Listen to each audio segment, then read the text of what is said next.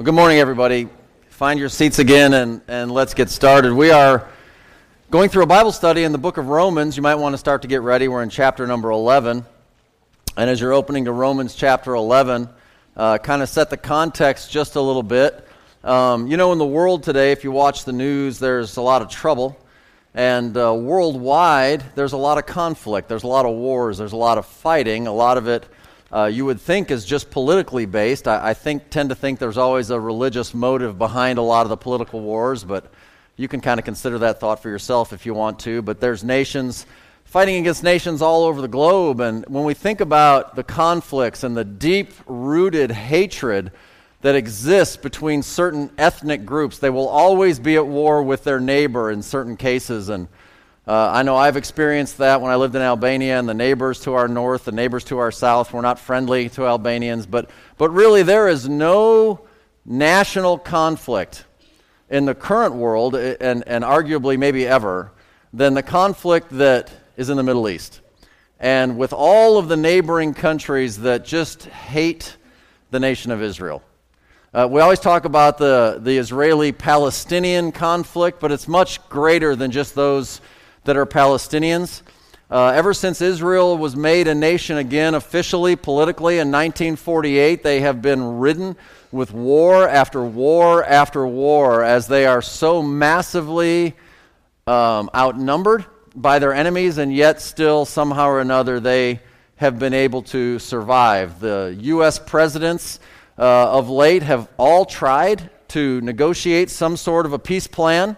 The Israelis have been willing to give up land for peace and all of these sort of things, but peace has never come to no avail. None of that has ever really happened. And why are we talking about that coming into Romans 11? Well, because as we've studied the book of Romans, and we've been doing it for a year now, we understand that the main theme is all about God's righteousness. It's all about God's plan of salvation. And in association with that, when we get to chapters 9, 10, and 11, we have seen that the actual context of chapters 9, 10, and 11 deals with the nation of Israel and how God views the nation of Israel. In chapter 9, in time past, prior to the church age. In chapter 10, during the time of the church age, the time in which we live. And in chapter 11, looking forward to a time yet future. And really, we're going to be talking about what is referred to frequently as the restoration of the nation of Israel. And so this week and next week as well, we're kind of going to get a feel for that. Now, if you're going to have an understanding of the Bible, if you want to be a Bible student and if you want to understand what God has to say, you have to understand how God deals with Israel. Because once you understand how God deals with Israel, then you will better understand how you can expect God to deal with you. And that's a really important thing. God himself doesn't change, and the manner in which he deals with the way Israel responds to him and his offers of grace are very consistent throughout the Word of God. So Romans 11 is going to be all about the restoration of the nation of Israel, and it starts in verse number 1. It says, "I say then, hath God cast away his people? God forbid." And throughout the chapter, Paul sets the standard under the inspiration of the Holy Spirit on why God has not done that. He has made it very clear Israel still has a future.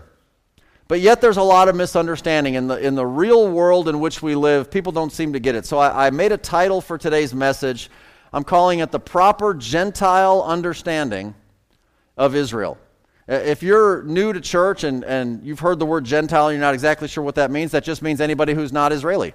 So they're the Jews and the Gentiles. If you're not a Jew, then you're a Gentile. Most all of us, probably all of us, are of a Gentile background. Okay, so if you want to get all of that right, you absolutely have to understand Romans chapter 11. So we came through the first 11 verses last week, and we're going to jump in at verse number 12. So if you'll just follow along, I'm going to read from verse 12 down through verse 24.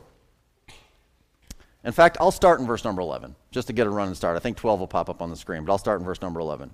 "I say then, have they stumbled that they should fall? God forbid, but rather through their fall, salvation has come to the Gentiles for to provoke them to jealousy. Now, if the fall of them be the riches of the world, and the diminishing of them the riches of the Gentiles, how much more their fullness? For I speak to you Gentiles, inasmuch as I am the apostle of the Gentiles, I magnify mine office. For if by any means I may provoke to emulation them which are my flesh, and might save some of them. For if the casting away of them be the reconciling of the world, what shall be the receiving of them be, but life from the dead? For if the first fruit be holy, the lump is also holy. If the root be holy, so are the branches. And if some of the branches be broken off, and thou, being a wild olive tree, wert grafted in among them, and with them partakest of the root and the fatness of the olive tree, boast not against the branches. But if thou boast, thou bearest not the root, but the root thee.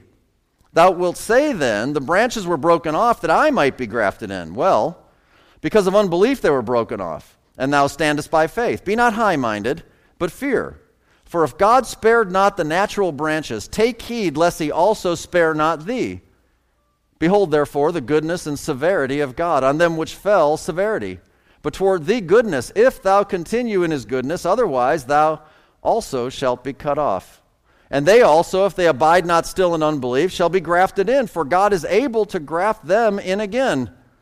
For if thou wert cut out of the olive tree, which is wild by nature, and were grafted contrary to nature into a good olive tree, how much more shall these, which be the natural branches, be grafted into their own olive tree? So we got a little horticulture going on today, and we're going to figure it out, okay? It's not that hard. It's a simple understanding of how God is dealing with his people and what our understanding of them should be. Let's just ask the Lord to teach us today. Heavenly Father, before your word, again, as always, we stand amazed. You are perfect and holy and just and right, and you have given us this revelation for a reason. There is something you want us, Gentiles in the church age, to understand. There is a way that you want us to be able to respond and behave that would be pleasing to you. And it concerns the people that you chose and elected to be your people throughout the bulk of the Old Testament, from the time of Abraham, the nation of Israel. And sometimes it's hard for us to figure it all out. Sometimes when we watch the news and we see a lot of the crazy stuff that's going around, it's hard for us to really get our bearings. But Lord, we can't possibly understand it if all we do is watch the news. We can't possibly understand it if all we do is talk among ourselves. We need to hear from you. And so, Lord, that's why we're here today. We pray that your Holy Spirit would take your holy word and just impart it into our hearts and give us understanding so that we could please you. And we pray these things in your name. Amen. All right, the first thing I want you to see is the foolishness of anti-Semitism. The foolishness of anti-Semitism. Anti-Semitism, you've heard the term, and maybe some of you are not yet aware of what exactly that means. Okay, a Semite. Anti is obviously against whoever these Semites are. And the Semite word comes from the fact that the Jewish people descend from Noah's three sons. There's Ham, Japheth, and Shem. And Shem is the one who ultimately leads to Abram, who ultimately becomes Abraham, and then Isaac and Jacob and the 12 tribes and Moses and everything, etc., etc. So the Jews then are the Shemites, or the Semites, if you want to say it that way. And so anti-Semitism is just this idea that there is a hatred against the Jews. And politically, secularly speaking, anti-Semitism is rampant. I mean, everybody knows the story of Nazi Germany. That maybe is the pinnacle in our modern history of thinking about that, but this is not a new idea. People have hated the Jews for centuries and millennium.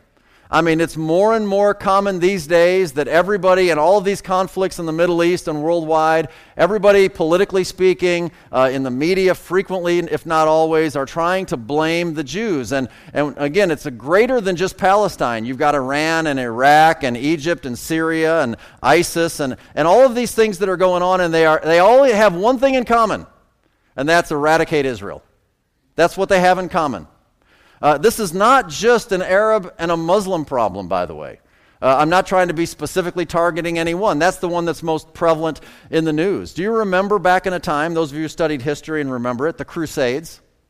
I mean, the whole idea of the Crusades back in the Dark Ages was when the Roman Catholic Church wanted to go and take over Jerusalem. Now, Israel wasn't a nation back then, but the idea is that we need to conquer that land of Israel. There's something special about it. And there is a satanic influence behind anything that tries to conquer and destroy what God set up to bless. That's what you need to understand. That's what God wants to communicate to us. And by the way, the story's not done. Now, we happen to be privileged enough to be living and studying this post-1948. But we could have been in church 100 years ago. And we could have been studying the same thing and had the same confidence because God's word says what it says, that he's not done with them yet. But what I want you to see about this is this. Why is it that anti-Semitism is foolish? I mean, why is it that it's just a foolish conclusion to say, I hate the Jews. I wish it's their fault. I think if we just got rid of them, we'd all be okay. Why is that a foolish conclusion? Well, there's several reasons, and I have them for you in your notes. The first one is because of the warning of judgment. Because of the warning of judgment. Before we get right into Romans 11, I just want to remind you of Genesis 12, 1, 2, and 3. And this is a promise that God gave to Abram right at the very beginning. And he starts off by saying, the Lord had said unto Abram, get thee out of thy country. Okay? And so he's speaking to him, and he's going to give him a prophecy of what's going to be coming down. He goes down a little further, and he says, and I will make of thee a great nation, and I will bless thee, and make thy name great, and thou shalt be a blessing. And I will bless them that bless thee, and curse him that curseth thee, and in thee shall all the families of the earth be blessed. And the great nation that came out of Abram's loins is the nation of Israel. And he said, if you will bless them, that you will be blessed, and if you will curse them, you will be cursed. And never in Scripture, ever, has that unconditional promise that God made to Abram ever been rescinded, ever been changed, ever been updated, or ever been modified. I mean, God said it, and it is still in effect today. It is foolish to be an anti-Semite for the simple reason that now you're kind of anti-God. You go against his people in any way, and you just better know they got a big brother over their shoulder, and you don't want to mess with him. Well, there's another reason. And that's because of the physical benefits that they provide. The physical benefits. Yes, that's what I said, that they provide. It says in verse number 12, now if the fall of them be the riches of the world. It was, by the way. Listen, you may never have thought about it this way, but ever since 70 AD, when Israel was destroyed officially as a nation and the Jews were scattered throughout primarily Europe at that time, and eventually into North America and all over the world. When those Jews went all over the world, they had a unique ability to still survive. What they did was they got involved in business and commerce and trade, and God supernaturally gifted and blessed that Jew to be able to make money. And the commerce and the trade and the business growth of the entire westernized world is directly and greatly affected because of what God did through the Jews, again, scattered throughout all the nations. The fall of them scattered them all over the world. And the fall of them, the Bible says, become, what is it? The riches of the world. That's exactly what happened. God gave them that ability, a supernatural, there's jokes. People make jokes about Jewish people and being able to make money. The truth of the matter is God gave them that ability, and you see that in Deuteronomy chapter 8 and verse number 18. This is Moses reminding who? The children of Israel of how they're to behave when they're about to enter into the promised land. But thou shalt remember the Lord thy God, for it is he that giveth thee the power to get wealth. Why? That he may establish his covenant, which he sware unto thy fathers, as it is this day. It was written to the Jews. It has been applied throughout all of history. The fact that they are scattered throughout the world, scattered the riches throughout the world as well, and we all benefit because of that fall. It's kind of a crazy way to think about it, but that is exactly what it says. Therefore, anti-Semitism, if you sit here enjoying the comfort that you enjoy in your rich Western world, in a degree, is because of the fall of the Jews. Why would you hate them for that? The third point, C, because of the spiritual benefits they provide. The verse goes on and it says, and the diminishing of them, the riches of the Gentiles. Well, that's what we saw when we look back at verse number 11. When we look back at verse number 11, that's why I wanted to read it at the beginning, it says, but rather through their fall, salvation is come unto the Gentiles. Listen, the gospel we saw last week came directly to us because Israel refused to take it out around the world like they intended. They rejected their Messiah, and they didn't carry the gospel to the world. And God said, okay, we're going to just put that on pause for a while. We've got a plan B. I'll just send the gospel directly to the Gentiles then, because my plan is for them to get it anyway. And he did that.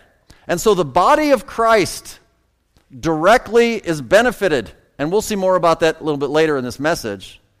But not only that, Because of that, the body of Christ is directly benefited and we get the gospel and we get saved. But how many Christian people and Christian organizations have then in turn gone and blessed the whole world in missionary work, in education, in aid, in humanitarian help, in relief, in development, in all of the things that help bolster society? Christian people historically have been behind it. And the reason that we Gentile Christians can be behind it and bless the entire world of the Gentiles that way is because the gospel came directly to us, and the gospel came directly to us because they rejected and they were diminished. Why would you be mad at them about that? I just don't understand. It's foolish to be anti-Semitic. D, because of the future of prosperity. Because of the future prosperity that is coming in this thing. Listen, it says in verse number 12, how much more then their fullness? If their fall brought all these good things, how much better can it possibly be, can you imagine, when they are restored? They fell and we got all kind of good stuff. They are going to be raised up again. Can you imagine how awesome that's going to be? Why would you not be pulling for that? Why would you not be rooting for that? Why would you not want to get on their side and be a part of that? Listen, since 1948, we are in the very last of the last days. I mean, working our way into the millennial reign. Do we know when that is? Of course we don't know exactly when that is. But you can know this. Israel's making a comeback. They're making a comeback. They sure are, and they're standing strong. I mean, you better get ready for that. You look down in verses 13 and 14. At the end of verse 13, Paul says, I magnify mine office. Paul, who is a Jew, he's of the tribe of Benjamin, right? He says, he boasted, he bragged that he was a minister to the Gentiles. Don't you know that that made the Jews mad? Don't you know that it made them mad that Paul, the Pharisee, ultimately gave in and follows this Jewish carpenter, Jesus of Nazareth, and he goes and he then becomes the spark plug for spiritual revival all over the Middle Eastern known world at that time, and primarily targeting those who would have been the enemies of the Jews? Listen, that had to have ticked him off, but he did that on purpose. Why? And it says right in the verse, to provoke them to emulation. Emulation is literally the same thing as it was back in verse number 11 to jealousy. It was to provoke the Jews to consider, why is this ex-Pharisee, why is Paul of Tarsus, Saul at that time, why is he out preaching Jesus Christ to all of these Gentiles and they are getting on fire spiritually? What is that all about? Why are they doing that?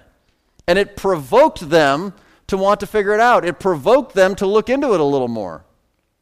This provoking to emulation literally was, like it says, that he might save some of them. The end of verse 14. I want to provoke them to emulation, those which are of my flesh, the Jews, by the way, so that some of them will get saved. If they just get mad enough, has anybody ever done that to you? Has anybody ever done anything to you that just made you mad? You were arguing about something and they said something and you didn't agree and they were sure and they were kind of arrogant about it and you just said, I'll show you, man. I'll show you. And you start looking into it. And then you look into it and you're like, oh man, I think he's right. That's provoking you to go look into it, right? I mean, that's a good thing. I mean, the word provoke is used negatively at times, but in this case, it's in a good context. That's what Paul had in mind. It reminds me of a situation Paul wrote about in Philippians chapter 1, verses 15 to 18. He had some opposition. Paul's in jail, people making fun of him, but he notice this. It says in Philippians 1:15, some indeed preach Christ, even of envy and strife, and some also of goodwill. The one preached Christ of contention, not sincerely, supposing to add affliction to my bonds, but the other of love, knowing that I'm set for the defense of the gospel. What then, notwithstanding every way, whether in pretense or in truth, Christ is preached, and I therein do rejoice, yea, and will rejoice. Listen, as long as the word gets out, as long as the word of God can get to people and they can change, that who cares? Who cares why they do it? Should they have a better attitude? Yeah, they should have a better attitude. So what? The word's still getting out. And Paul says, I'm going to rejoice in that. Yet most of the world, Listen, if you're sitting here and you agree with what we're talking about, if you're sitting here nodding your head and thinking, yeah, of course, obviously, for sure, I'm pro-Israel, absolutely, you're in the minority. Most of the world doesn't agree with you today, okay? I mean, we're in a Baptist church in America. Look, we're among the few of the few who are going to still stand on this point. Our country is the only country that stands behind them politically. Listen, we're in a very small minority. Most of the world is still anti-Semitic, which means that looking forward into the future, this world scenario is going to get worse for the Gentiles before it gets better. Just know that. It's going to get worse before it gets better. And, if you want to look at it from a secular mindset, a lot of it seems to be playing out as it's associated with Arab oil resources and how that leverages the economy and therefore the politics and then all of those sort of things. But at the end of the day, people are just making bad choices. They're all eventually, everybody, the Bible says, even the United States, everybody eventually, it's prophesied, will turn against Israel. And then what's left is Revelation 6, 7, 8, 9, 10, 11, 12 through 19, which is hell on earth. It's called the Great Tribulation. And a couple of big world wars still yet on our horizon, folks. They're prophesied. Just read Revelation. It's going to get worse before it gets better. So what's the proper attitude for us today as Christians? How should we think about this thing? Back in verse number 12, notice. Paul says this, "For I speak to you Gentiles." There's a message for us. There's a message for us to learn in the midst of what Paul said he's doing and why he's doing it. And basically the idea is this, that we all need to have a heart to help anybody who's blinded to spiritual truth, right? We saw last week how Israel's blinded.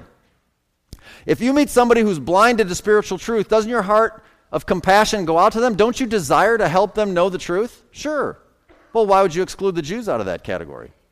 I mean, we should have a heart to help anybody, certainly including the Jews. And especially because we can understand, as the scripture goes on to say, like in verse 15, their promised future is miraculous, right? Through the tribulation and into the millennium, their promised future is literally a miracle. It says in verse 15, "And what shall the receiving of them be, but life from the dead?" I want to direct your attention to Ezekiel chapter 37. In Ezekiel chapter 37 is a story that you might be familiar with. It's a story of a valley, and it's full of bones, and the bones are dry, and there's no life in them. It's just, it's like if you've ever remember Cambodia and the killing fields and the horrific visions and pictures that were available back then in a lot of war-torn places, and it's just awful. This is the valley of dry bones in Ezekiel chapter 37, and it's a prophecy about Israel. In verse number 11, it says this, "Then he said unto me, Son of man, these bones are the whole house of Israel. Behold, they say, our bones are dried, our hope is lost, we are cut off for our parts. Therefore prophesy and say unto them, Thus saith the Lord God, Behold, O my people, I will open your graves and cause you to come up out of your graves and bring you into the land of Israel. And you shall know that I am the Lord when I have opened your graves, O my people, and brought you up out of your graves, and shall put my spirit in you, and you shall live, and I shall place you in your own land. Then shall ye know that I, the Lord, have spoken it and performed it, saith the Lord." That's a resurrection from the dead. These are dry, dead, lifeless bones that come together, and eventually God will blow into them the breath of life like he did Adam in the Garden of Eden, and they will come together and they will have life again. Who are these bones? It gives you the context. These bones are the whole house of Israel. That's prophetic. That's still yet future. It's referred to back the chapter before in Ezekiel chapter 36. I want you to look with me verses 24 to 28. "For I will take you from among the heathen and gather you out of all the countries and bring you into your own land." That all began in 1948. It's still going on. "Then will I sprinkle clean water upon you, and ye shall be clean. From all your filthiness and from all your idols will I cleanse you." They haven't fully got that taken care of yet. It's still a process going forward. We are in a time of transition historically right now. "A new heart also will I give you." That's not going to happen until a little bit future. "And a new spirit will I put within you. And I will take away the stony heart out of your flesh, and I will give you a heart of flesh, and I will put my spirit within you and cause you to walk in my statutes, and you shall keep my judgments and do them, and you shall dwell in the land that I gave to your fathers, and you shall be my people, and I will be your God, not to be completely fulfilled until the millennium. And Peter knew that, and so Acts chapter 3 and verses 19 to 21, we see that exact message being repeated. Now I want you to get this, because in Acts chapter 3, I'm going to ask you guys right here, because this is a tough question. I know that you guys are going to get this. Acts chapter 3 in the Bible comes right after what? Acts chapter 2. Awesome. Way to go. It's perfect. And Acts chapter 2 is the story of Pentecost, and that is the giving of the Holy Spirit. For the first time, the church becomes a living organism. Way to go. And so what happens is the Holy Spirit comes in, and he gives life, just like is prophesied for the nation of Israel, to all who will believe in the Lord Jesus Christ. So now we are cleanly into the New Testament era. We are for sure past the resurrection of Jesus. The Holy Spirit is being given. The church is birthed, and we are a new creation in Christ. It's an amazing thing. Acts chapter 3, though, Peter is still preaching a message that can have somewhat of a dual application, because we can make application to the church, but really, literally, word for word is fulfilling what we just saw in Ezekiel 36 and 37.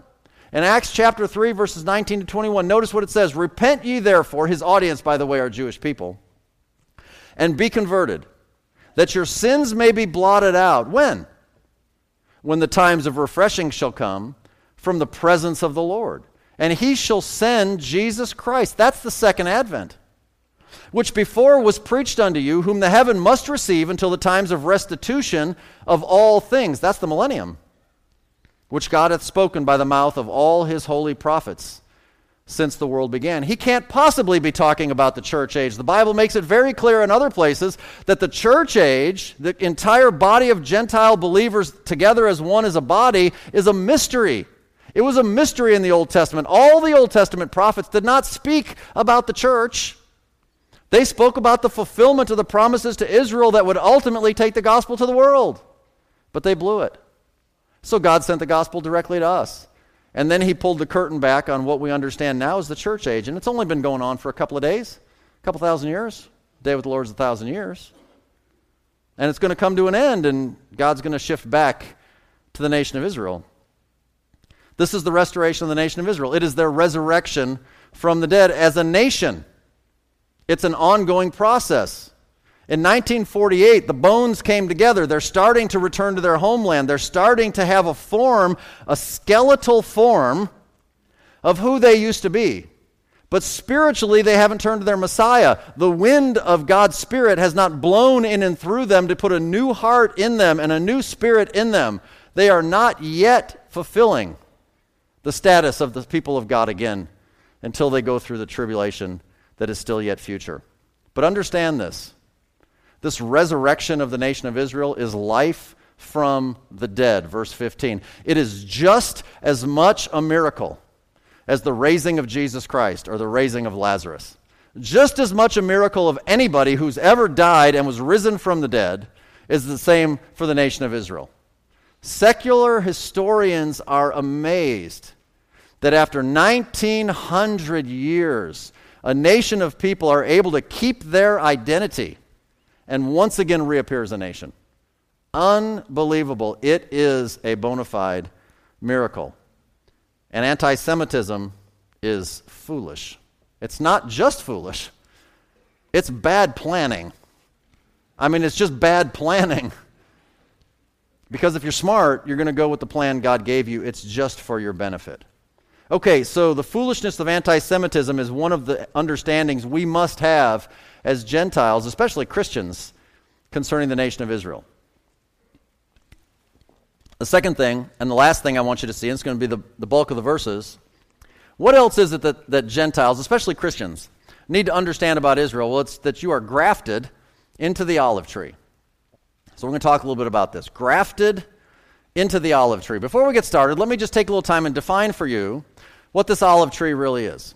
Okay, so what I'm going to do, I'm going to give you some references, and we're going to go fairly quickly because this is not the main thrust of the message, but I want you to get this, and you can go home and you can look it up and you can pray about it and you can think about it. But listen, let's go back to the beginning.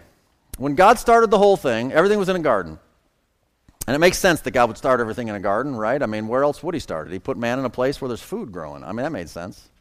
And he put him in a garden. And in Genesis chapter 2 and in Genesis chapter 3, if you read carefully, you will find that there are only 4 trees that are mentioned specifically in the garden.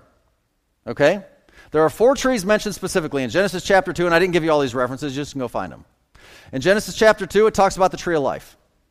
In Genesis chapter 3, it talks about the tree of the knowledge of good and evil, the one that they should not have eaten from.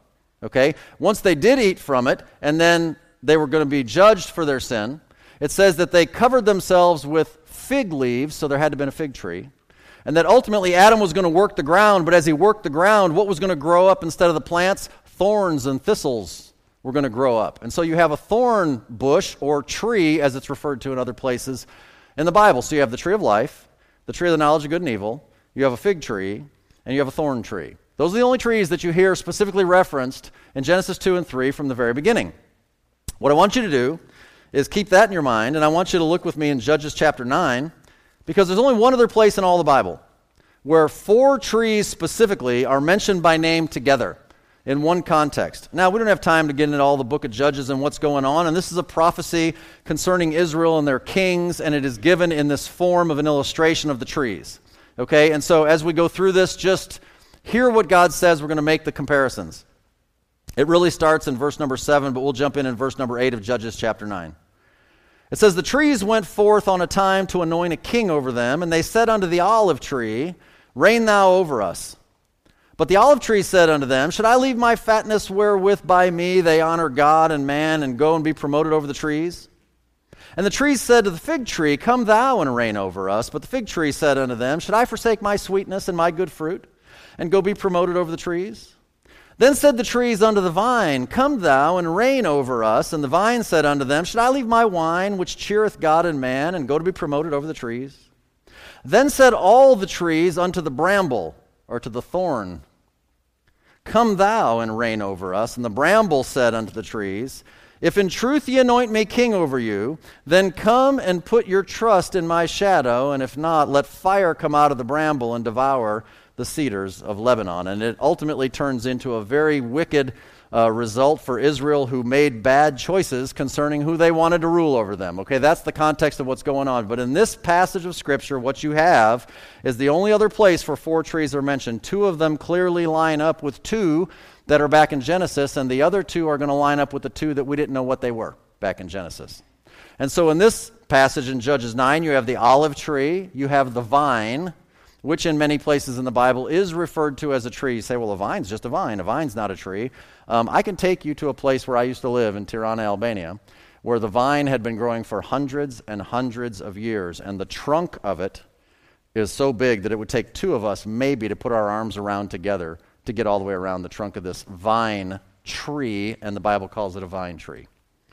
So there's the olive tree, there's the vine tree, there's the fig tree, and there's the bramble. And if you line them up, what you will find is that the olive tree, I'm going to give you a couple more references, the olive tree is the tree of life. That's what it was in the garden, and that's what it represents, and that's what it is, and that's an important thing. What you then find out is the tree of the knowledge of good and evil, the fruit that was forbidden from you to be eaten, is not an apple. Sorry, I know the kiddies like the apple story. It's a grape. It's a vine. And that's not the study today, so we're not doing that. But in Numbers chapter 6, for those of you that are interested, you can go into Numbers chapter 6, and that grape is the only fruit in all the Bible that is forbidden at any place. It is forbidden. Okay?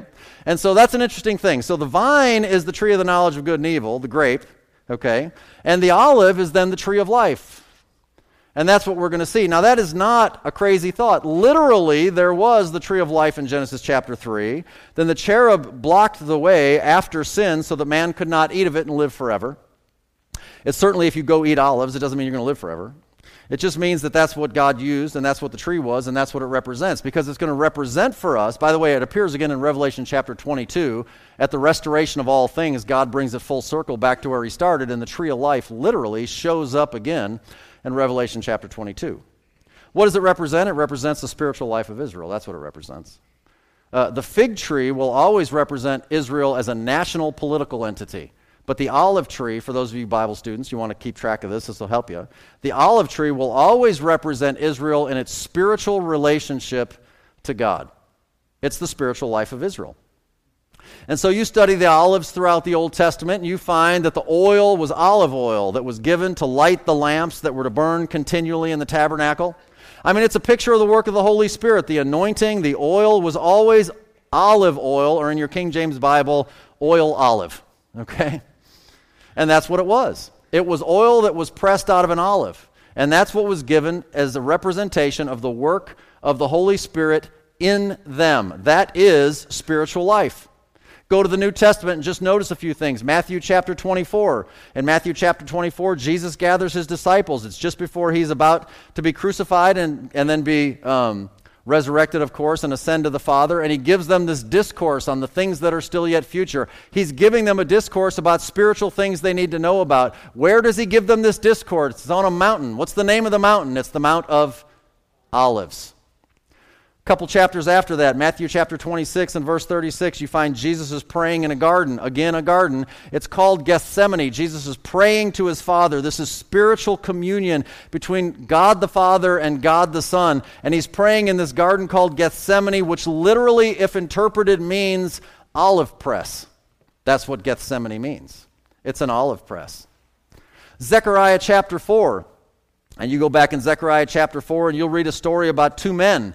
And they are called the two olive trees. It's repeated and fulfilled in Revelation chapter number 11 and verse number 4 if you're interested. These turn out to be two men that stand and are a witness during the time of the tribulation. They are a witness unto spiritual life during a time when Israel needs to return to their God. These two men described in Revelation chapter 11 are clearly, by comparing Scripture with Scripture, another Bible study we don't have time for today, but just for your information, will be Moses and Elijah.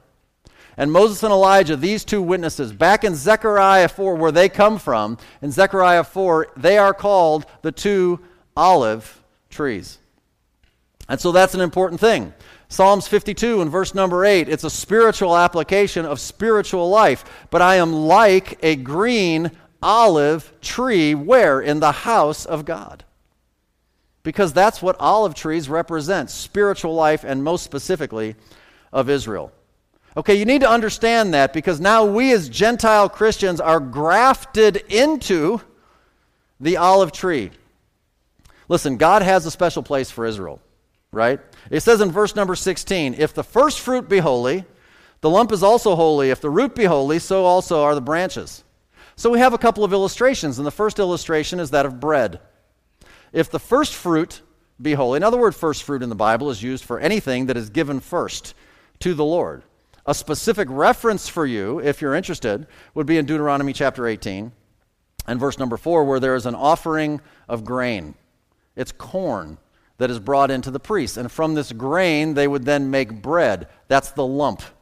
Okay, the lump literally is bread, right? It says in Galatians 5, a little leaven leavens the whole lump of dough that becomes the bread. And so the lump is bread, and the offering of the first fruit is the grain. The whole idea is, if the grain is holy, the bread is holy, right? If it got good grain, you're going to have good bread. And he says, look, Israel started off right in their relationship with me. I'm not just kicking out the whole loaf of bread. We kind of might say today, you don't throw the baby out with the bathwater. There's going to be something good to come of this. You need to keep that in mind. It started out right, and they are still a special people for God and for his purpose. It is not done. They are set apart unto him. The other illustration is the bulk of our text here, and that's the illustration of a tree. And it says that if the root be holy, so are the branches. So the root is the start of the growth, and as it continues to grow, it eventually grows out branches. That's easy. Okay, so in both cases, bread or a tree, they start out right, and so therefore, in God's mind anyway, the continuing of them has value. All right, but there are some, obviously, of the branches that just said, yeah, not so much. I'm not interested anymore. And so God whacked them off. Okay? Said, you're out. He cut the branches off. He cut some of the natural olive branches off the tree and grafted in a wild olive tree branch so that it can continue to grow. So in verse 17, and if some of the branches be broken off, why did that happen? Because they rejected the Lord Jesus Christ. And thou, being a wild olive tree, wert grafted in among them. How did that happen? Well, we accepted the Lord Jesus Christ by faith. That's simple. Okay, so exactly what does it mean to graft? Well, let me just give you a little definition. I mean, it's very simple. Okay, so here's 4-point definition for grafting. To propagate by insertion or inoculation. So we're going to propagate more growth by inserting another branch into a space where one used to be. To insert in a body to which it did not originally belong. Well, that's who we are. We're the Gentiles, and we're going to partake of the root and the fatness of the olive tree, right? We did not originally belong to it, but we are going to be joined, inserted into that body. To impregnate with a foreign branch. That's another definition. Or to join one thing to another so as to receive support from it. Okay, so you, Gentile church, you are the wild olive branch. And you're grafted into the original olive tree, the spiritual life of Israel, so as to propagate more spiritual life more readily than the original tree would have with the original branches. That's all he's trying to say. That's exactly what happens, and that's why God did what he did. And so it goes on and it says, and with them partakest of the root and the fatness of the olive tree. You partake of the origins, the root, and the fatness, the blessings, of the spiritual life of Israel. Listen, you need to get this, and this is your next point in your notes. Christianity exists because of the Jews. Christianity exists because of the Jews. Don't you see how foolish it would be for a Christian to be anti-Semitic? First thing is that we have a Jewish Bible. The Bible you hold is Jewish, both Testaments. Okay, in your notes, I think you have Romans 3:4. That's a misprint. It should be Romans 3:2. And Romans 3:2 should say, unto them were committed the oracles of God. That means that the human authors chosen to write this book, they're all Jewish. Every one of them, 100%. I read a commentary that said somebody was a Gentile. Well, they're wrong. God said, unto them were committed the oracles of God. Jews gave you your Bible. You have a Jewish Bible. By the way, you have Jewish salvation. John chapter 4 and verse 22, Jesus said it himself, salvation is of the Jews, which shouldn't surprise you because you have a Jewish Savior. I mean, Jesus Christ was a Jew in the flesh, right? When he came to earth as a Jew. He came to fulfill the Jewish law given to Moses and the nation of Israel. I mean, that's what he came to do. Listen, you understand, don't you, that the theme of this book, the theme of the Bible is not how to build a Baptist church. I mean, you know that, right? It's not even how to be good to your neighbor. I mean, you can learn those things from this. But the theme of this book is all about a king and a kingdom. It's about authority. And that kingdom has a physical aspect and it has a spiritual aspect. But I don't care if it's the physical aspect or the spiritual aspect. The king and the kingdom that are the theme of this book is a Jewish kingdom. It's a Jewish king and a Jewish kingdom. That's what it's all about. Your Christianity exists because of the Jews. It doesn't matter how you look at it. And right now is the only time in history since Genesis 12 that the Gentiles have equal access to God with the Jews. So what's the proper attitude? Well, he makes it very clear. Since that's the case, in verse 18, boast not against the branches. He must have said that because he knows that we have a tendency to boast ourselves against the branches. Don't be filled with pride. Don't think that you're something. I mean, it says in verse number 19, thou wilt say then, God's got our number, the branches were broken off that I might be grafted in because I'm a really good branch. No, you weren't grafted in because you're awesome. You were just grafted in because circumstances led to you being presented with an option to make a decision. And the circumstances were that Israel rejected their Messiah. And when the circumstances opened the door of opportunity and the gospel came to you by grace, you were smart enough to say, yeah, I want that. and you humbled your heart and received Jesus as your Savior by faith. That's all. You're nothing. I'm nothing. We're all nothing. We have no room to boast. How in the world would we dare stand up and boast ourselves against the branches that were cut off? That's ridiculous. Verse 20, well, because of unbelief. Please understand, in the Old English, that word well does not mean, well then. It literally is just a way of saying yes. It's an affirmation. It's as though you could say, yes, indeed they were. Why were they cut off? Well, they were cut off because of unbelief. Why were you grafted in? Because of belief. That's all. It's just that simple. And he goes on with a warning and he says, be not high-minded, but fear. Be not high-minded. That's pride. But rather fear. Why? Because if you don't, you too could be cut off. You too could be cut off. Now, when I say that, listen. Well, 1 Corinthians 10:12 I have in your notes, right? Let him that thinketh he standeth take heed lest he fall. That's kind of the idea. But when he says you too could be cut off, please understand, the context of this dialogue is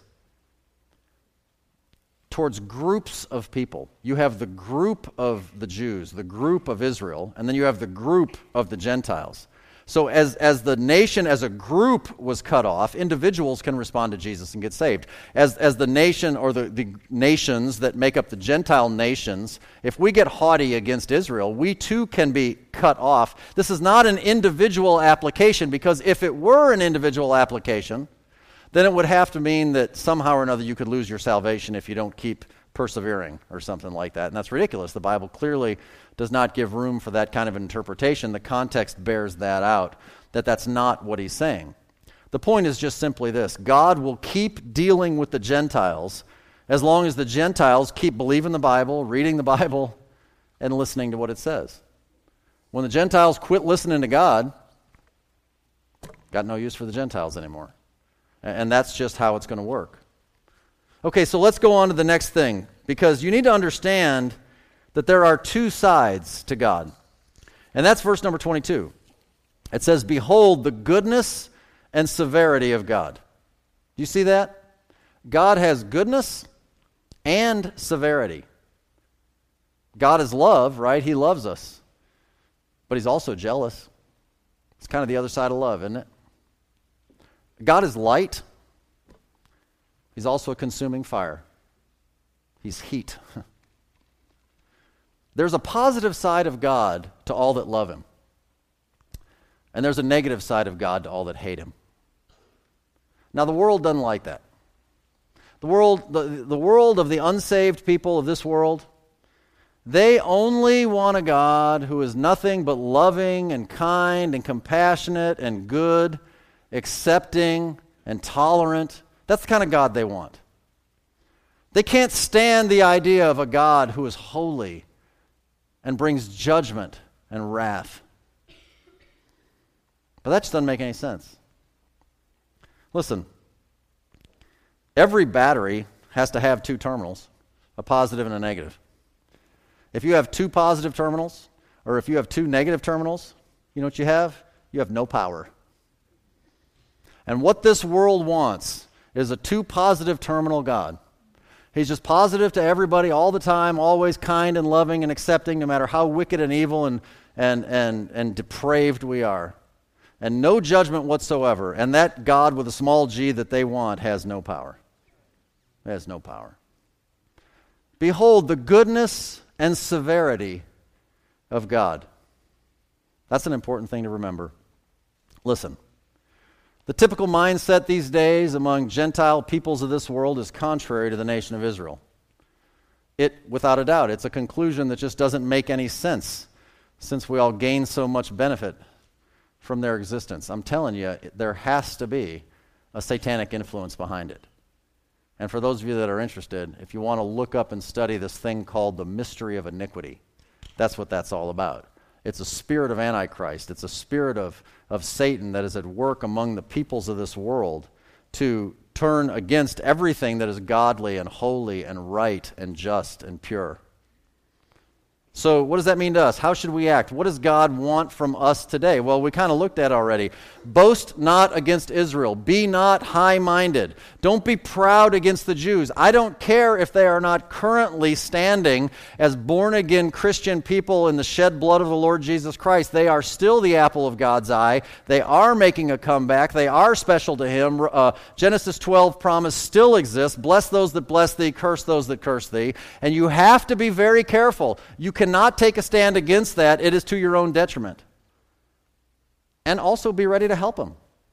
Be ready to help them find the Lord. Be ready to help them because in this day and age, the church age, they have the same hope that any of us have.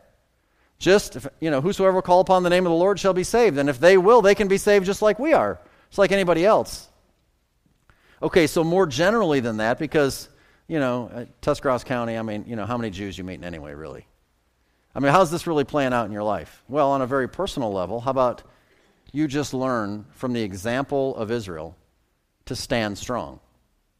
In other words, the nation of Israel were God's people, and they just decided to follow their idols in their heart rather than follow the Lord and His Word, and God cut them off. And do you know that we live in the last days of the church age? We refer to a time of Laodicea, where it seems like more and more and more we keep seeing people who are born-again Christians who said they loved the Lord, who worshiped Him and served Him and prayed and witnessed and gave and sacrificed and served, little by little are falling away and becoming carnal and going back into sin and turning their back. So isn't our existence kind of like the nation of Israel? Can't we learn from their mistakes so as not to repeat the mistakes that they made? There's going to be a remnant of Israel that will stand, the believing crowd amidst the national crowd. We saw that in the last couple of weeks. Okay, so why don't we become the remnant of Bible-believing Christians in the last days when it seems like the tendency is for everybody else to fall away? I pulled out Luke chapter 12 to wrap this up for you today, and there's several verses I'm going to read to you. And I want you to keep this perspective, because this is the perspective of somebody who's going to be alive at the very end as Jesus Christ comes back to judge this world. Luke 12:34, for where your treasure is, there will your heart be also. Let your loins be girded about and your lights burning. And ye yourselves like unto men that wait for their Lord when He will return from the wedding, that when He cometh and knocketh, they may open unto Him immediately. Blessed are those servants whom the Lord, when He cometh, shall find watching. Verily I say unto you, that He shall gird Himself and make them to sit down to meat, and will come forth and serve them. And if He shall come in the second watch, or come in the third watch, and find them so, blessed are those servants. And know this, that if the goodman of the house had known what hour the thief would come, he would have watched and not have suffered his house to be broken through. But be ye therefore ready also, for the Son of Man cometh in an hour when you think not. We don't know exactly when the Lord's coming. Second watch, third watch, fourth watch. Let me tell you, it's coming. It's coming. And if you knew it was coming tomorrow, you'd get your house right today. You know you would. Well, let me tell you, you don't know it's not tomorrow. So why don't you get it right today anyway? Those are the blessed people. Those are the people He wants to find. The fact that God has a plan for Israel reminds us that He has a plan for us too. He hasn't forgotten them, and He hasn't forgotten you. They need to return to Jesus. Do you? Do you need to return to Jesus? That's what I want you to consider. Let's pray together.